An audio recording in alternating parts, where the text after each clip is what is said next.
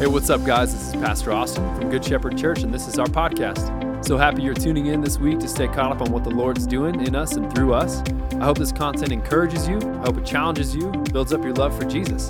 Hope you enjoy the message. We love you.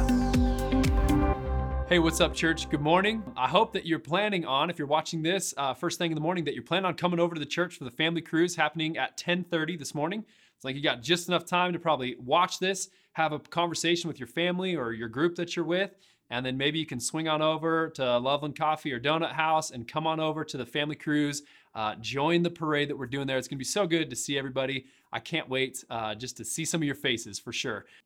I think everyone's still kind of wondering what the plan is for the church, and I gave a pretty good update in this last midweek update, and there will be more details that we roll out in this next midweek update. We're going to be giving you more information as we have it, but know that the plan is that we're doing a drive-in style service on May 31st, and it's going to be so much fun. It's going to be awesome. And then starting in June, we're planning on getting back to in-person gatherings. And so more details will come about the gathering sizes and what those specifically will look like. But just know that we're going to keep providing the online platform for those of you who are not quite ready to come back to church yet. And we're going to be getting back in the building in some capacity in June is our hope for those of you who are ready and eager to gather again. I want to thank everyone for taking that survey that kind of helped inform and helped us just sort of get the lay of the land of how our church is feeling right now. And to no surprise, really, the younger people are kind of ready to say, okay, hey, let's go, let's get back to church. And some of the older people were saying, you know what, I'm good waiting this out. And what that does maybe in some of you is it creates this tension a little bit where you go, I'm fearful that some of the younger people are going to get back to gathering and that some of the older people aren't going to get back to gathering.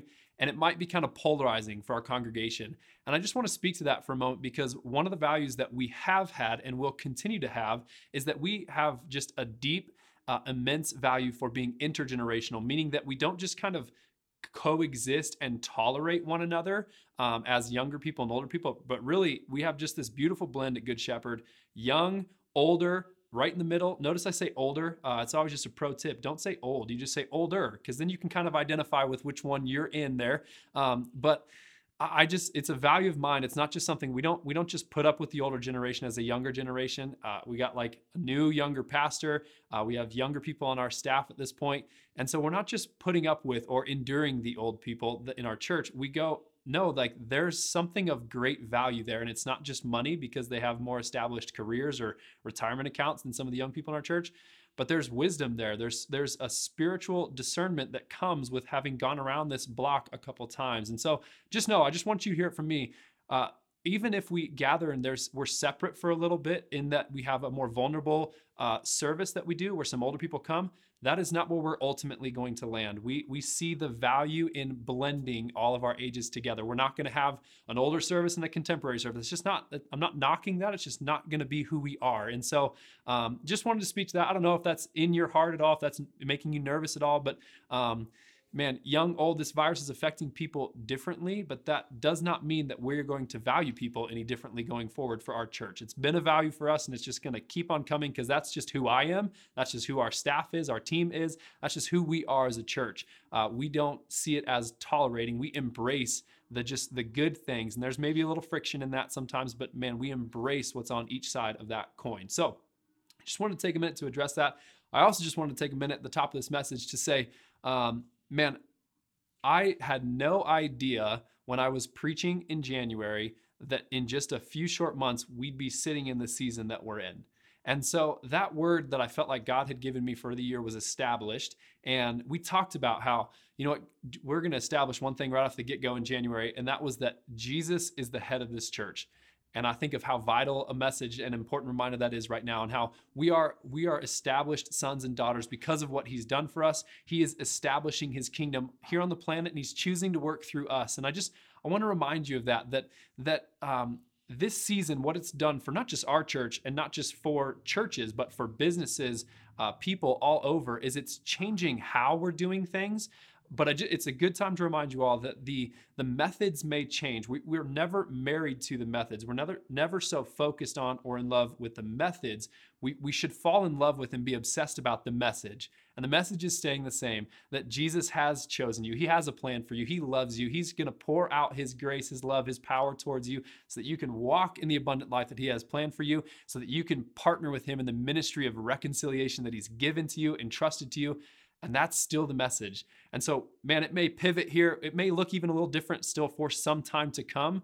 And the method may be a little changed, but the message will not change. It will be the same. There is work to be done in God's kingdom. And so here we are doing this together. I just wanted to remind you, we established these things before the pandemic. It's going to keep on going long after it. And so I just wanted to remind you of that this morning. But then with that, let's dive into Ephesians chapter 2. Maybe you read through the first 10 verses this week. Maybe you haven't yet. But Ephesians chapter 2 is what we're going to be in today. I'm going to read through them real quick so you can grab your Bible. I think it's helpful if you read along. If you have maybe your kids have a Bible with them, you can help them find it in their Bible, read along in a different version that maybe they can understand a little easier. But I'm going to be reading in the ESV. I'd invite you just to read along with me. Paul writes, Ephesians chapter 2, verse 1. And you were dead in your trespasses and sins, in which you once walked, following the course of this world, following the prince of the power of the air, the spirit that is now at work in the sons of disobedience, among whom we all once lived in the passions of our flesh, carrying out the desires of the body and the mind, and were by nature children of wrath, like the rest of mankind. But God, being rich in mercy, because of the great love with which he loved us, even when we were dead in our trespasses, made us alive together with Christ. By grace you have been saved, and raised us up with him, and seated us with him in the heavenly places in Christ Jesus, so that in the coming ages he might show the immeasurable riches of his grace and kindness toward us in Jesus Christ.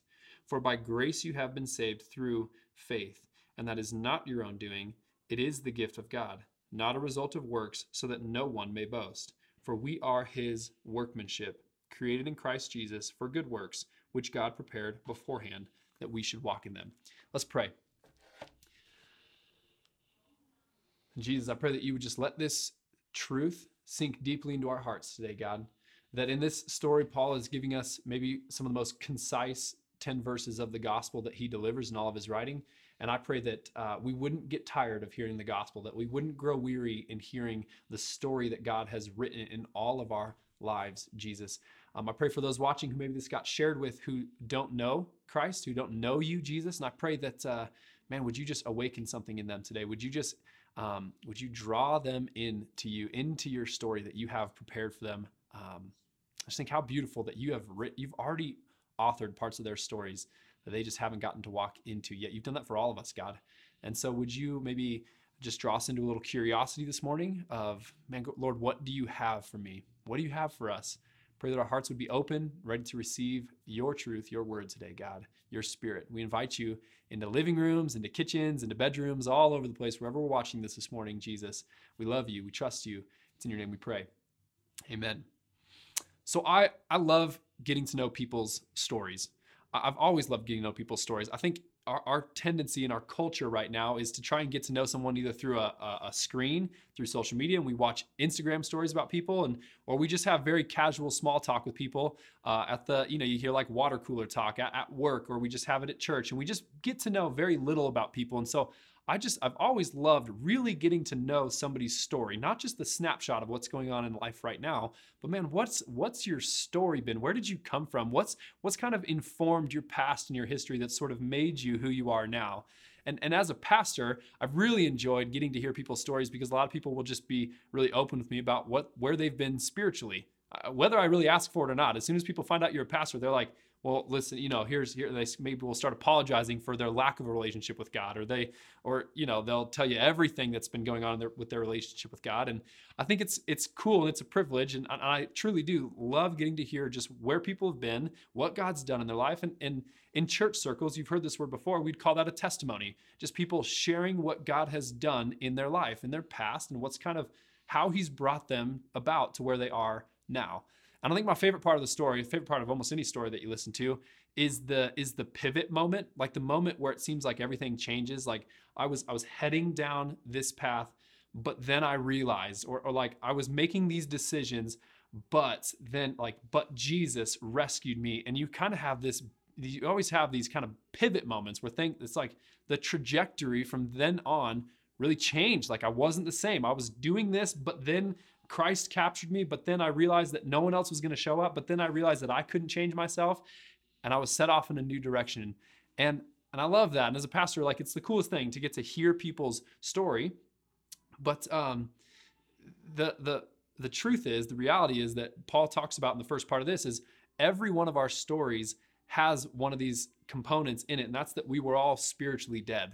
I mean, he minces no words in this first part of this text here, the first few verses. He says, you were spiritually dead. You were a son of disobedience, by nature, children of wrath.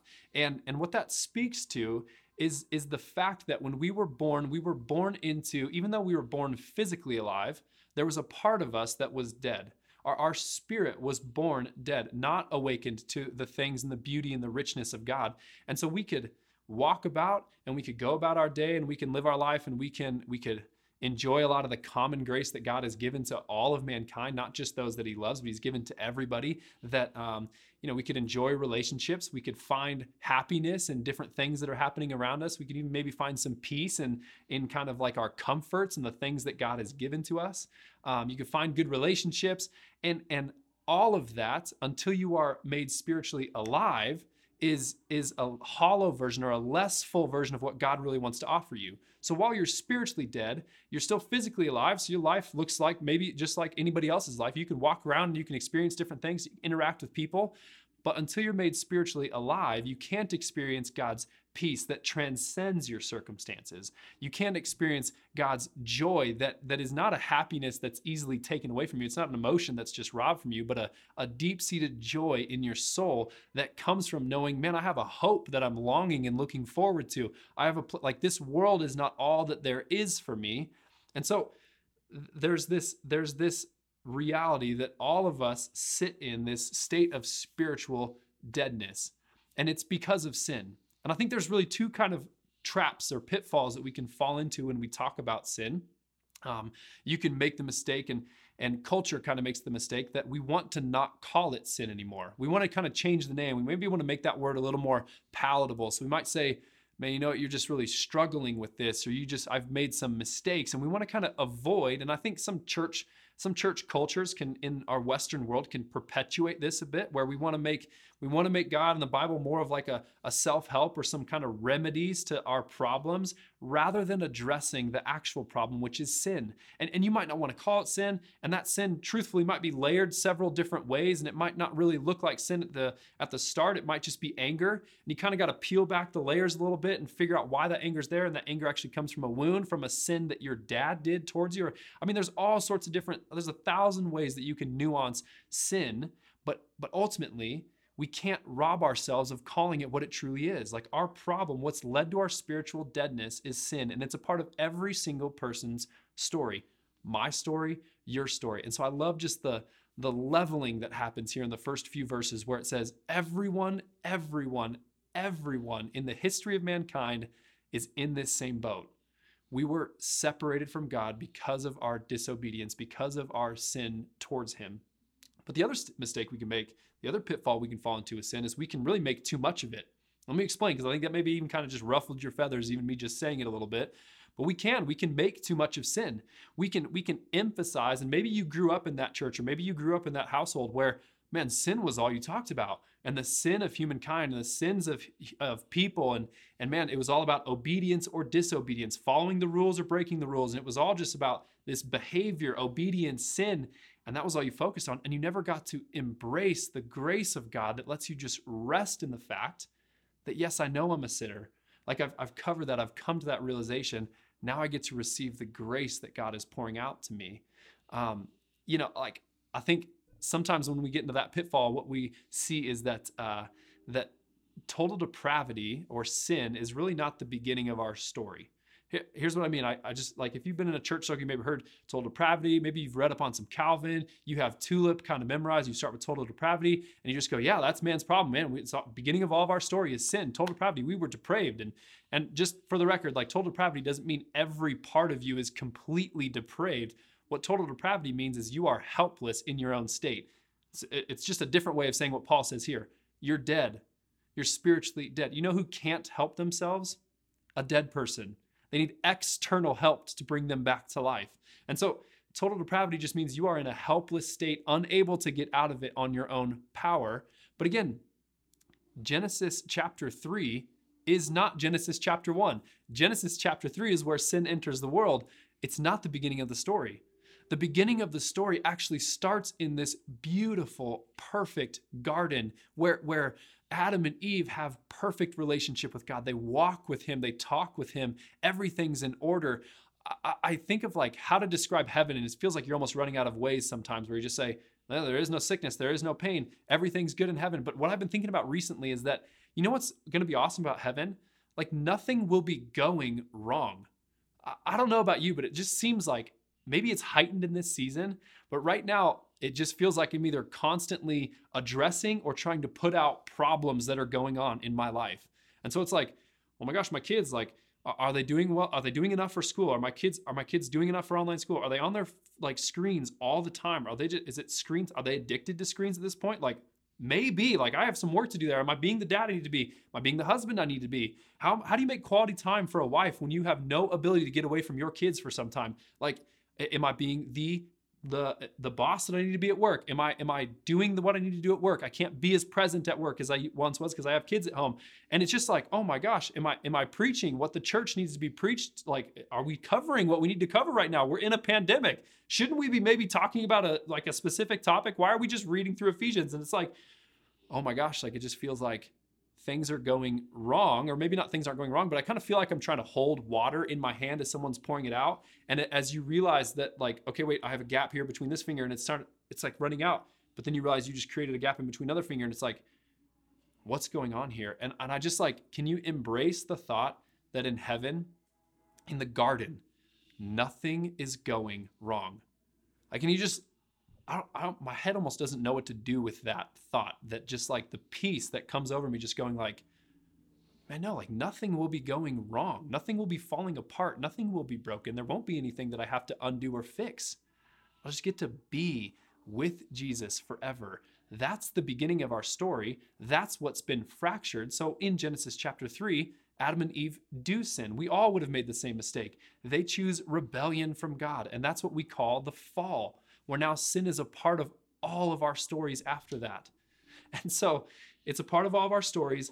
And then in verse 4, the story shifts. But God.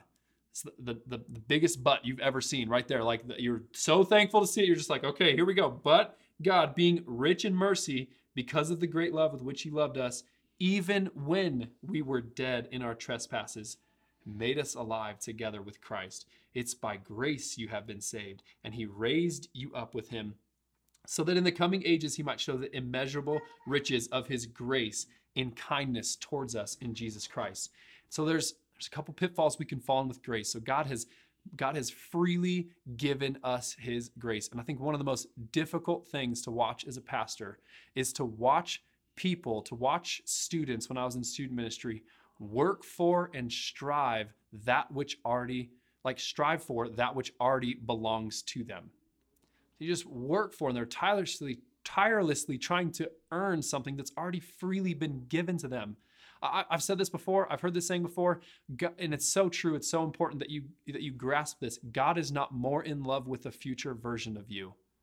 He loves you now. He knew you weren't going to be perfect going forward. If he had the grace to save you, he has the grace to continue to save you. I think that's why Paul calls it an immeasurable grace, because it's just this inexhaustible well of grace that you, frankly, all of us, we need it because we're not going to be perfect. And yet he chooses to save us. And so we can make the mistake, the pitfall with grace is we can go, man, but that doesn't belong to me.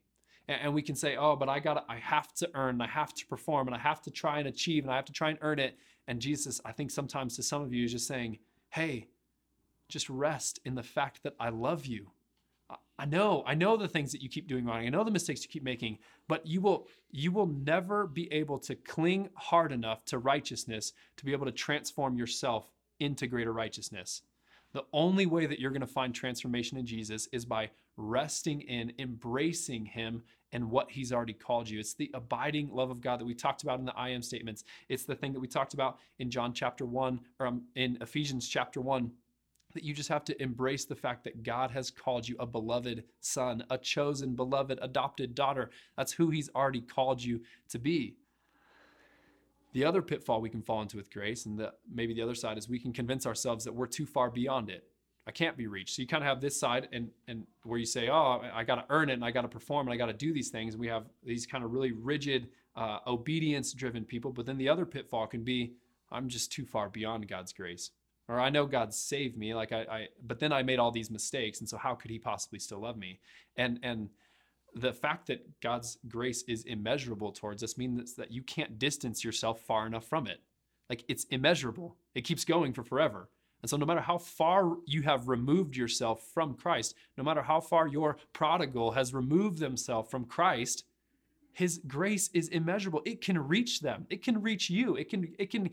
God's grace can go so far beyond your sin and mistakes that he's got plenty of grace, not just to save you, but he's actually got enough grace that he can take whatever you used to do. Maybe you gave your 20s over to just, all of your 20s were just given to addiction and just straying from God, rebelling against him.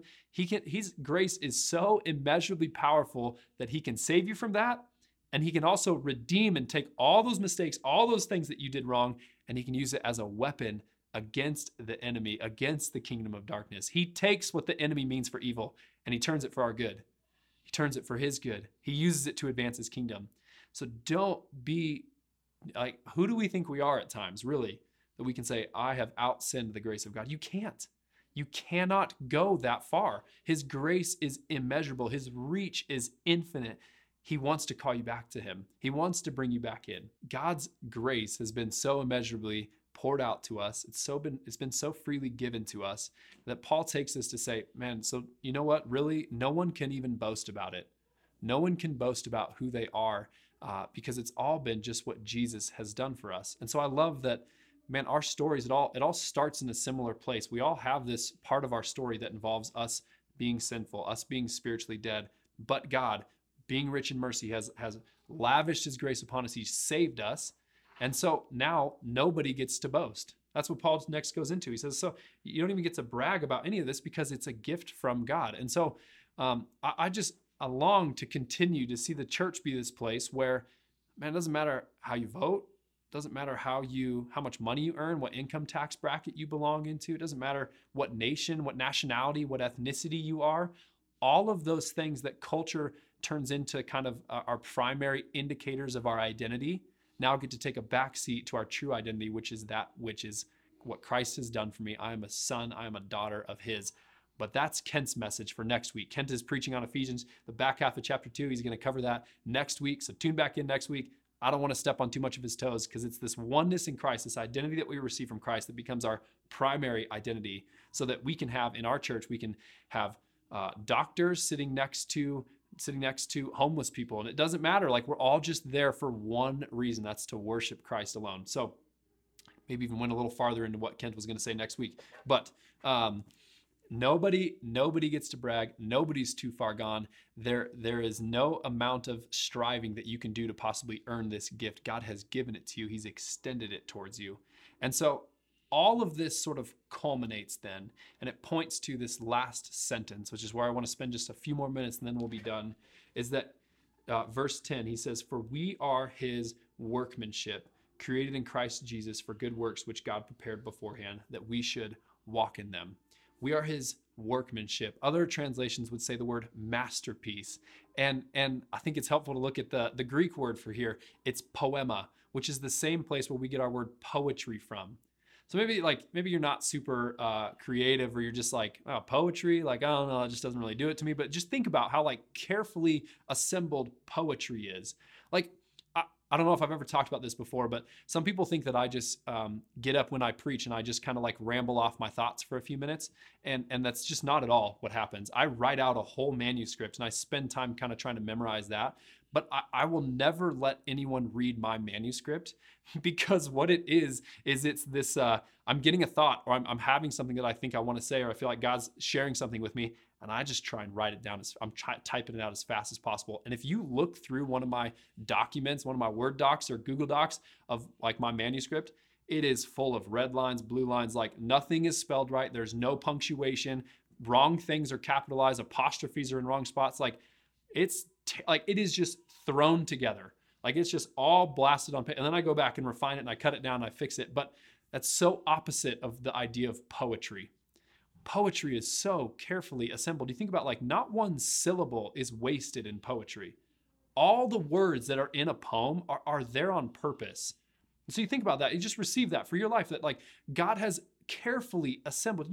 You are fearfully and wonderfully made, knit together in your mother's womb. Like there's this like careful assembly that happens. God has given you a gift. He's uniquely gifted and equipped you to do something. He's prepared a work for you ahead of time. Like God has put so much care in how he's put you together that like, it's just this amazing thing to think about, that like the creator of the universe cares enough about me to rightly assemble me. And so there's two things that I think we can really draw out of this last sentence. God has specifically gifted you and equipped you to do ministry. And I think in our church culture right now, we can kind of think about this backwards a little bit. That can lead to some boredom in our Christian faith, because we can get to thinking that church is just something I go to and I attend. It's not something I participate with. And so let me kind of explain really what I mean, because I want to be specific. And really this is going to set up a lot of what we're going to talk about in Ephesians chapter 4. But like, you have been specifically gifted, uniquely equipped by God to do ministry. We have sort of created this arena culture, if you will, in church circles, where we think that what it means to be a Christian is that, well, I behave in a certain way and I roll up to church and I listen to a guy talk for a little bit and I sing and I participate in worship and then I go home. But they do the ministry. Like I'm a recipient of that ministry. Like church staff, church people, the preachers, those are kind of the varsity level people. I'm just sort of like on the bench watching them do their thing. I'm on the team. I might cheer along a little bit. I might support them financially, but really, they're doing the thing. I'm just sort of participating, and I'm really thankful that they do that. And that's going to lead to a boredom in your faith, because that's not what you were designed for. Like there is no sixth man in the kingdom of God. If you have been reconciled to Christ, you are on the court, you are on the team, you're playing, you're valuable. Paul talks about it like this body, like there's no part that's unnecessary. Everyone is needed. Everyone needs to be moving and working and doing the things that they were called to do. And so, man, we'll talk about this plenty more. I don't want to get too much into it now, but like, if you are just attending church, if you're just showing up, if you're just listening to podcasts right now and you don't see yourself, maybe you're like, well, I'm just a nurse. I would say, no, you're not. You're not just a nurse. You are a minister of Jesus that's also nursing. You are advancing his kingdom through you while you're nursing. You're saying, oh, I'm just a mechanic. No, you're not just a mechanic. You are given the ministry of reconciliation. You've been given gifts. You've been put in that place so that you can advance God's kingdom while you're fixing cars. Like we just can't limit ourselves to think that like, well, the staff of the church does the work, the pastors do the work, I just benefit from that. That is not the design of church. That's not who you were called to be. Again, we'll get more into that in Ephesians chapter 4. But the last thing that I just want you to consider is what Paul says here is that Jesus, in his foreknowledge and his being able to look through time, he has good works that he prepared for you beforehand, and he's hoping that you will walk in them. And so I just want you to consider for just a moment that it's no mistake that it's you in your friend circle alive right now during the coronavirus, during this pandemic. Like have you stopped and thought about that for a second?